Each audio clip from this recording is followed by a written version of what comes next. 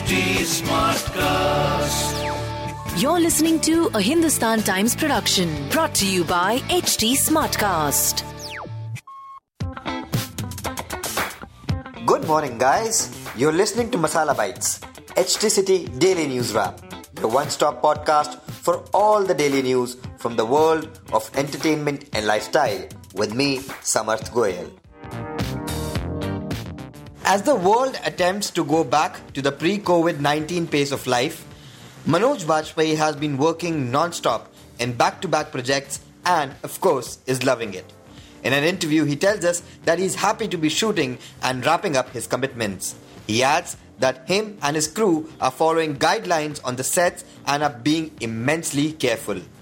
Last month, Manoj Bajpayee's film Suraj Pe Mangal Bhari was the first project to release in theatres after they reopened after being shut down for months. And Manoj considers it a success. He says that the response has been great and he is happy that the crew choose to go ahead with a theatrical release.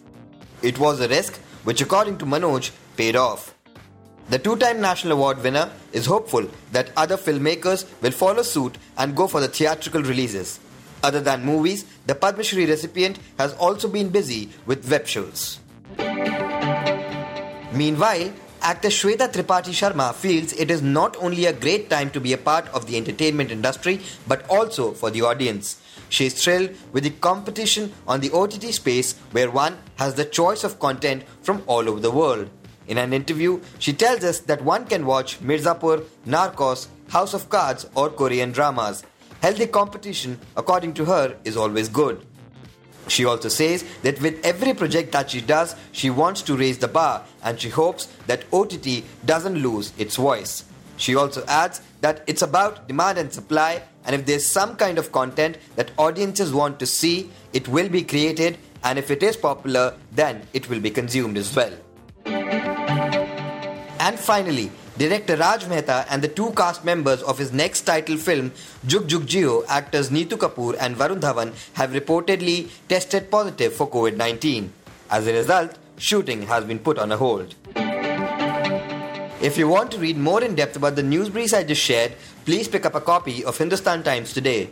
If you don't have access to a physical copy of the newspaper, please log on to www.epaper.hindustantimes.com and read the stories in depth. That will be all for today. Keep listening to Masala Bites for your daily dose on entertainment and lifestyle. Do like and follow us on @HT Smartcast. We are present on Facebook, Instagram and Twitter. To collaborate, write to us on podcasts@hindustantimes.com, and to listen to more podcasts, log on to htsmartcast.com. Thank you. This was a Hindustan Times production brought to you by HT Smartcast. HT Smartcast.